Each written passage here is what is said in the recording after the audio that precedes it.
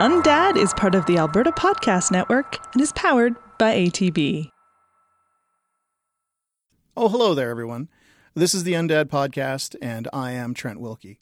The Undad Podcast is a podcast about family and how you are formed by your environment. There will be some swearing, there will be some caring, and there will be some sharing. I hope you put on your lucky jacket, because we're going to go on a journey together.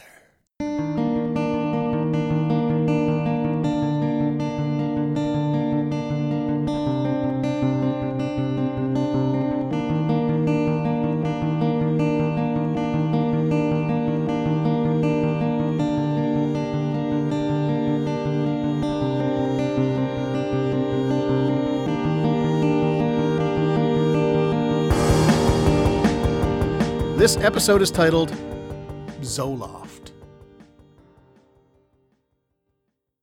Hey everybody, it's me, it's Trent. I'm gonna change things up here at the Undad, at the podcast part. Well, at every part really. I can't keep up the once a week, not because I don't want to. It's just because I don't have the time. Time is a currency right now that I have very, very, very low bank on. So we're going to do it twice a month, which I think will be good for me. It'll be good for me. I found myself talking to my wife the other day, and I was using the word futility. I used it 2 or 3 times in a sentence. Not like the futility of futility is futility. Not like that. I'm not a real idiot. But I just found myself using it, and it felt satisfying to say, and then I realized that what futility means is pointlessness or uselessness, and I realized that, something's going on in my brains, or in my heart, or wherever it is. When I first started The Undad as a blog, it was jokey, but it was still, honest. I talked about, coping as a first-time parent and dealing with that type of thing and being honest about the situations I was in and the situations I was facing and how I was interacting with my wife and the people around me in the world. And I felt both grace and frustration, but there was a little more grace and a little more introspection. And then that was wonderful. And then my second child came, my daughter, my wonderful little tank. And I didn't have time to really focus on my emotions, I guess is the best way to put it. And then there's the always creeping insurgency of imposter complex, being a stay-at-home dad. There's still a lot of that stupid shit out there, man. People call me brave and all that stuff. And, they call me a babysitter. And it's like, I'm just trying to get my fucking kids out of the car. I'm trying to get my kids into a jacket. It sounds amusing. It sounds pithy. But dealing with humans, young humans, is taxing, especially when you love the fuck out of them, especially when you see yourselves in them. And there's nothing more frustrating than certain types of their personality reflecting yours, and those are the most frustrating parts. Anyway, this isn't a new story. I'm not going to rehash this whole parenting paradox. But the things that I loved, music and art, and playing guitar, and writing, hanging out with my friends, reading, they all stopped having the same flavor. And the other day, after using futility enough, I realized, is this my normal? Is this what I am now? Is this what the feeling I'm gonna have in my heart for the next 43? Let's say I'm lucky. Let's say I got 30 in me. Let's say I got another 30. So I'm 73. Is this how I'm going to exist? And it shouldn't be. It shouldn't be.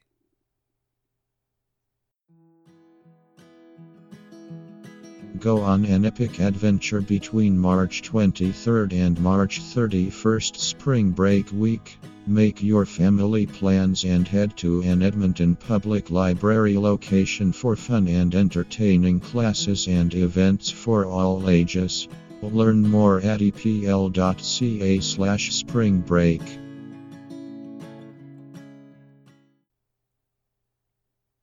I would talk to my counselor a lot about my relationships with people and how within the first 2 or 3 minutes I knew if I wanted to talk to them or walk away.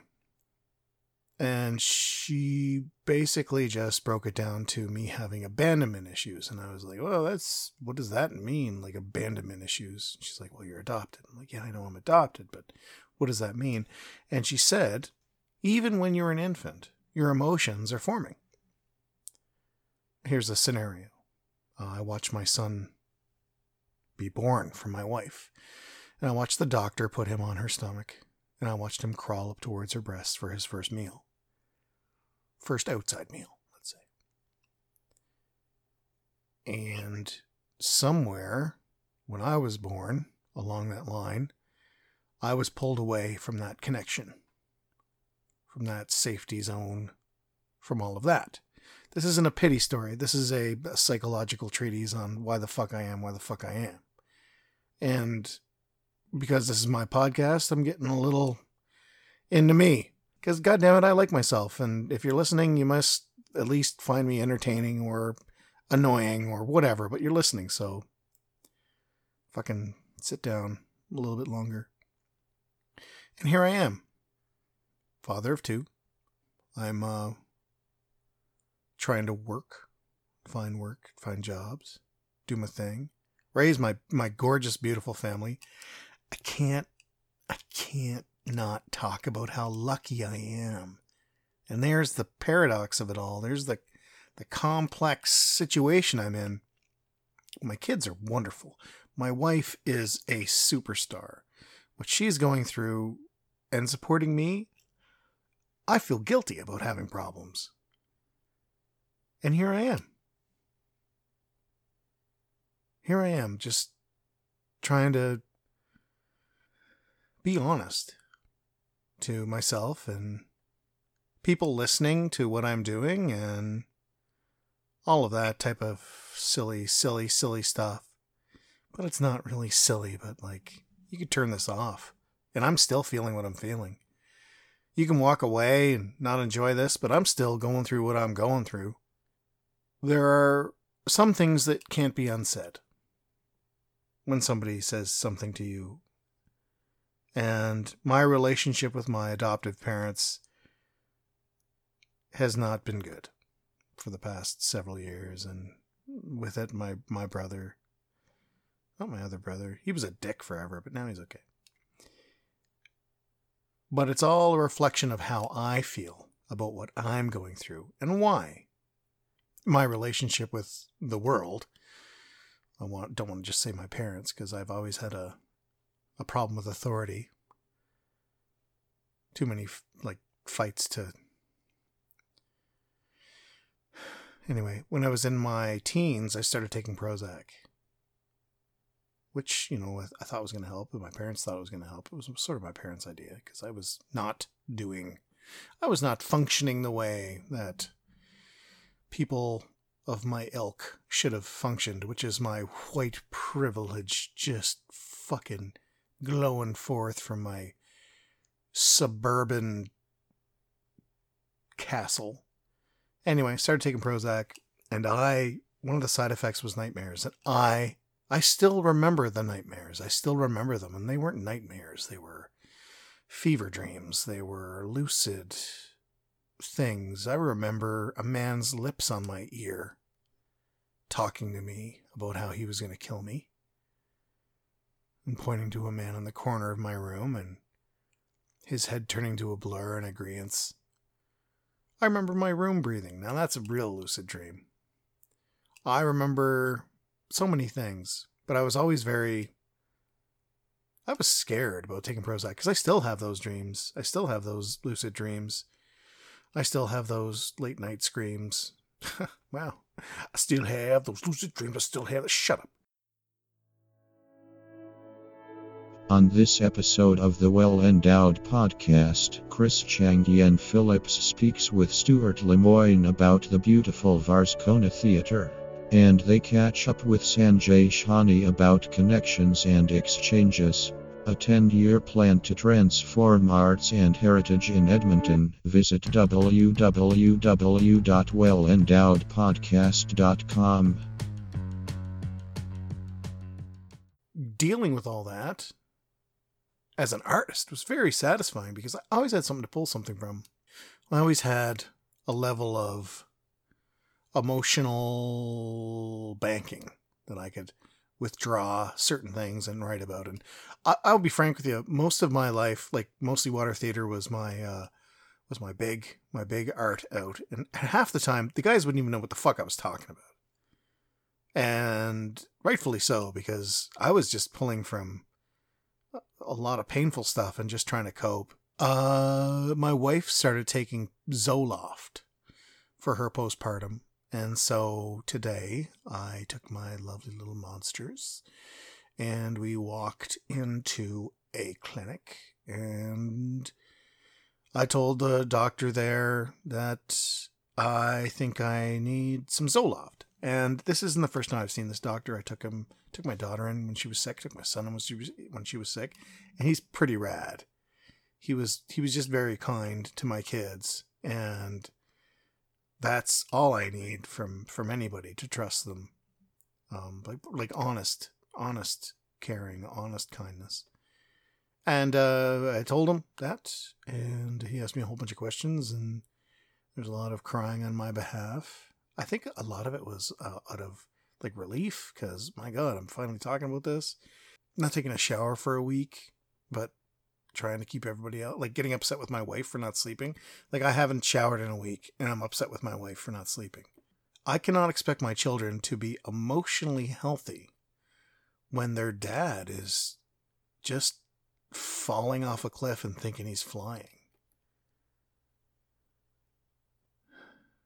And with the Zoloft, the truth is there's no downside to trying it. There's absolutely no downside. There's only ups. So I went there today and I took my first pill today, and we're going to see how this goes. I'm not going to make this into a fucking thing. It's not about that. It's more just about mental health as a parent, being the person that is at the house and trying to take care of themselves and the most important fucking people in their lives. From my wife to my kids to the dog, that poor fucking dog. My God. He's using heroin now, and I'm a bit worried about the dog. I did a podcast last night with my buddies at the Movie Jerks, JP Fournier and Sean Gramiak. We watched a film called The Dark Song. Now, JP beforehand, what he does is he lays out a series of, my gosh, it's probably about 20 films, 15 films anyway, because it was St. Patrick's Day. He put a lot of Irish films out. But what he did was he took out the ones that were possibly triggering to me being a parent, because with horror, because that's what I love and he loves and we usually cover, with horror, there's a lot of kid death.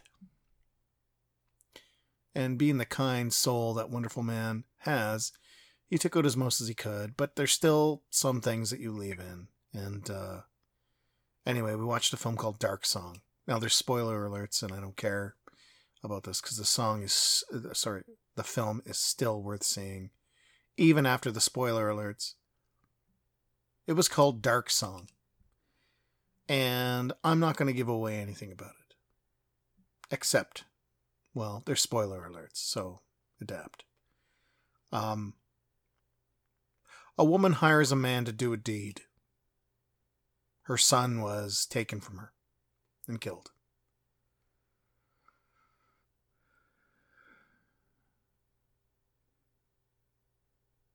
This man is a fucking fuck.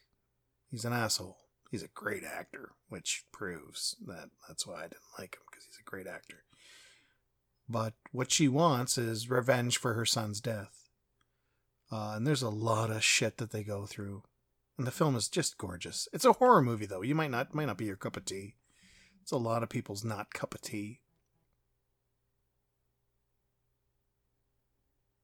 But in the end, she changes her tune. In the end, after all this stuff she's been through, ritual sex, near-death experiences, starvation, abuse, these are all part of ancient pagan rituals and modern pagan rituals. But anyway, at the end of it all, she calls forth a god. And unbeknownst to her, in the face of this god, she does not want revenge anymore. She wants forgiveness.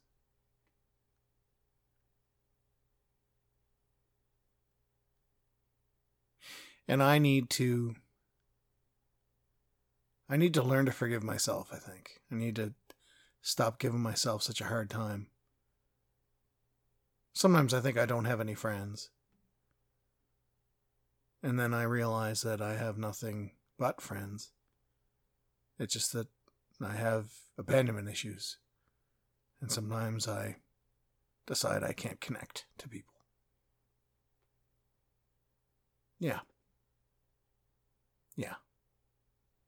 I think that's healthy to say. I love my mommy and daddy and sister, my friends.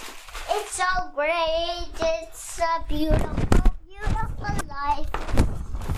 It's a beautiful, beautiful, beautiful life. Beautiful, beautiful, beautiful life. Beautiful, beautiful, beautiful life. I come in.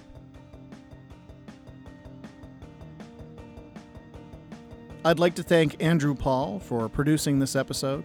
I'd also like to thank the Edmonton Community Foundation for the recording space and the support. I'd also like to thank Nathaniel Sutton of Brother Octopus / Defend the Rhino / whatever it is the heck he's working on for the intro music. You can find me at theundad.com or online at theundad on Twitter, or just type in the Undad on Facebook. Or you can email me at trent@thetrentwilkie.com. Or you can just see me on the street and give me a way too long hug.